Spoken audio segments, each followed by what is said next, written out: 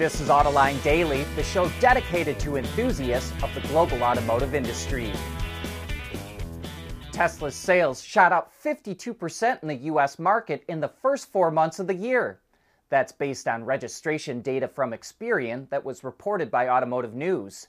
The Model Y was up 99%, the 3 was up 28%, the X was up 15%, while the Model S dropped 67%. One reason for the big jump is that certain Tesla models now qualify for the full $7,500 tax credit. Experian's data shows that registrations of EVs from all automakers in the U.S. grew 72% for a total of 348,258 units, accounting for 7% of all vehicles sold. And that's up from 4.4% for the same period a year ago. And along those lines, J.D. Power released its latest consumer survey that measures how likely they are to buy an EV. It found that about 26% said they are very likely to get an EV, which is slightly higher than a year ago. About 35% said they are somewhat likely to get one. On the other side, 20% said they were very unlikely to get an EV, and 19% said they were somewhat unlikely. And by the way, we're going to dig a lot deeper into that survey on Autoline After Hours this afternoon. We've got Brent Gruber, J.D. Power's Executive Director of Global Automotive, coming on the show, as well as Tom Maloney, who's an expert on EV charging. Some of the topics for the show include GM and Ford going with Tesla's charging system, as well as Toyota's pivot to EVs. And that show goes live at 3 p.m. Eastern Time.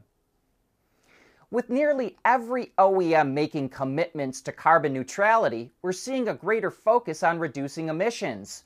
That includes pretty much all things EV, and we've heard a lot about cleaning up manufacturing plants.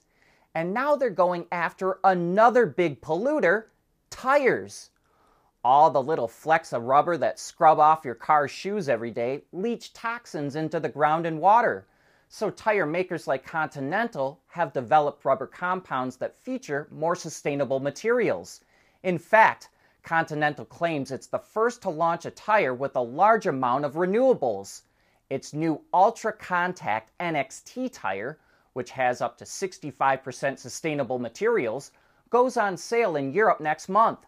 Some of that material includes rubber ground up from used tires and polyester fibers made from old plastic bottles that it uses to help reinforce the tire. But manufacturers are going to have to do more. All tires are still made with a chemical called 6-PPD, which is used to reduce cracking in tire rubber, but it's also the most harmful to the environment. Reuters reports that the state of California is expected to tell tire makers later this year that they have to show that they're looking into alternative materials. And a U.S. startup called Carbon Rivers may have the answer: graphene nanoflakes. Graphene is a carbon material that's strong, flexible, and thermally conductive, but it's also inert and won't react negatively with the environment.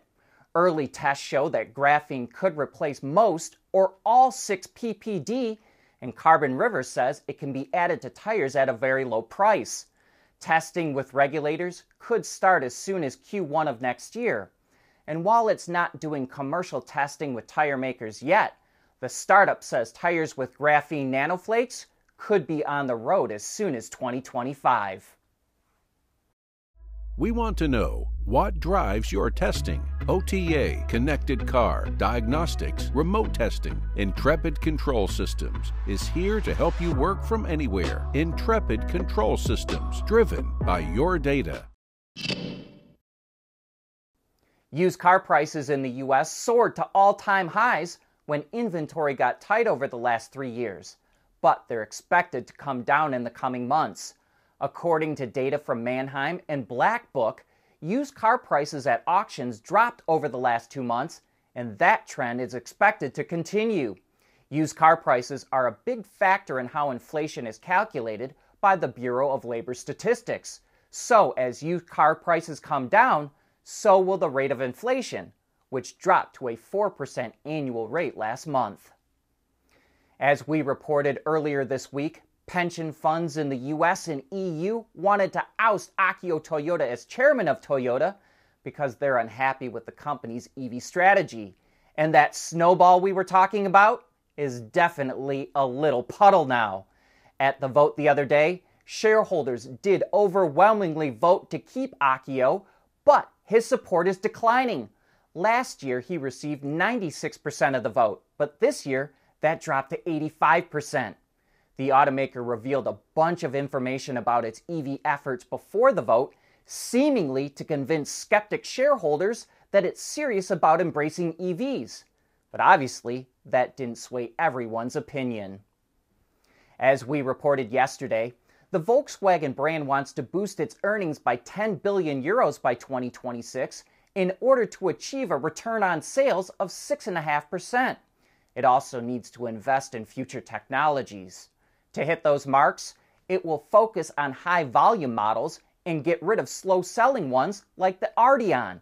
It will also cut model variants and reduce the number of option packages, which will reduce build complexity. And it's already started on the efforts. For example, the new ID.7 electric sedan has 99% fewer configuration options than the Golf. The VW Group also wants its different brands to share more assembly plants and boost the number of shared platforms.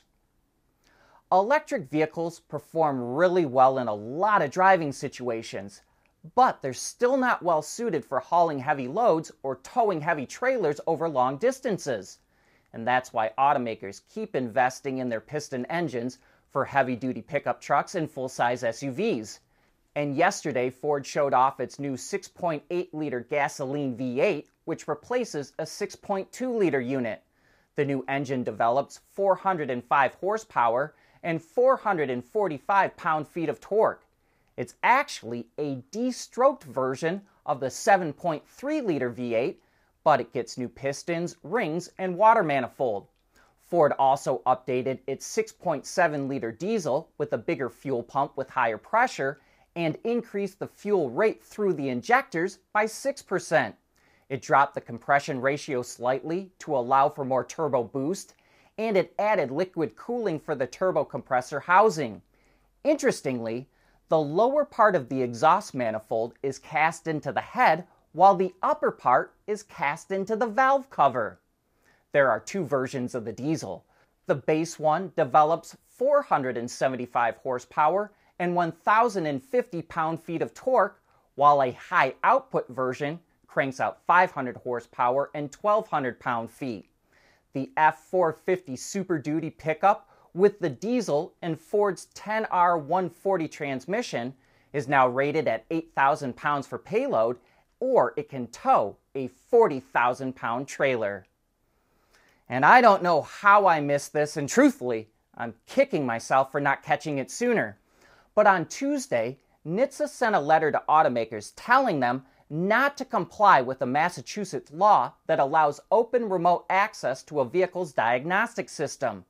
NHTSA claims that some shady individual could use this access to remotely control a vehicle, crash it, or make it drive dangerously, or attack a fleet of vehicles at the same time.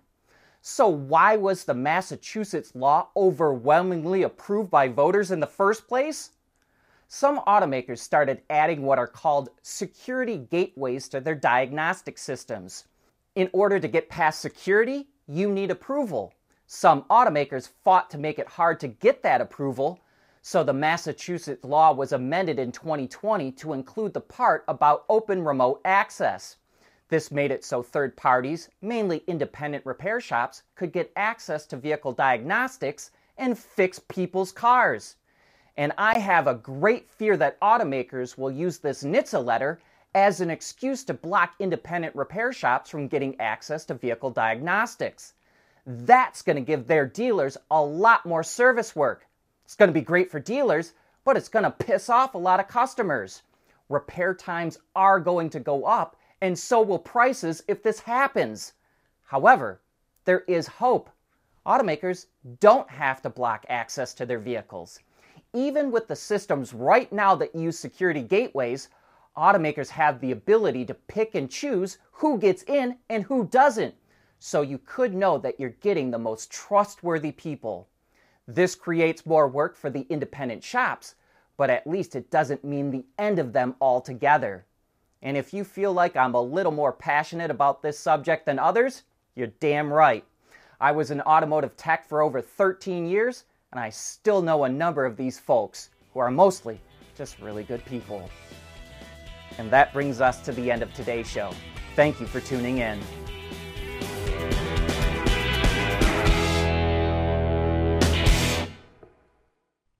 AutoLine Daily is brought to you by Bridgestone, solutions for your journey. Intrepid Control Systems, over-the-air engineering, boost your game. And by Schaeffler, we pioneer motion.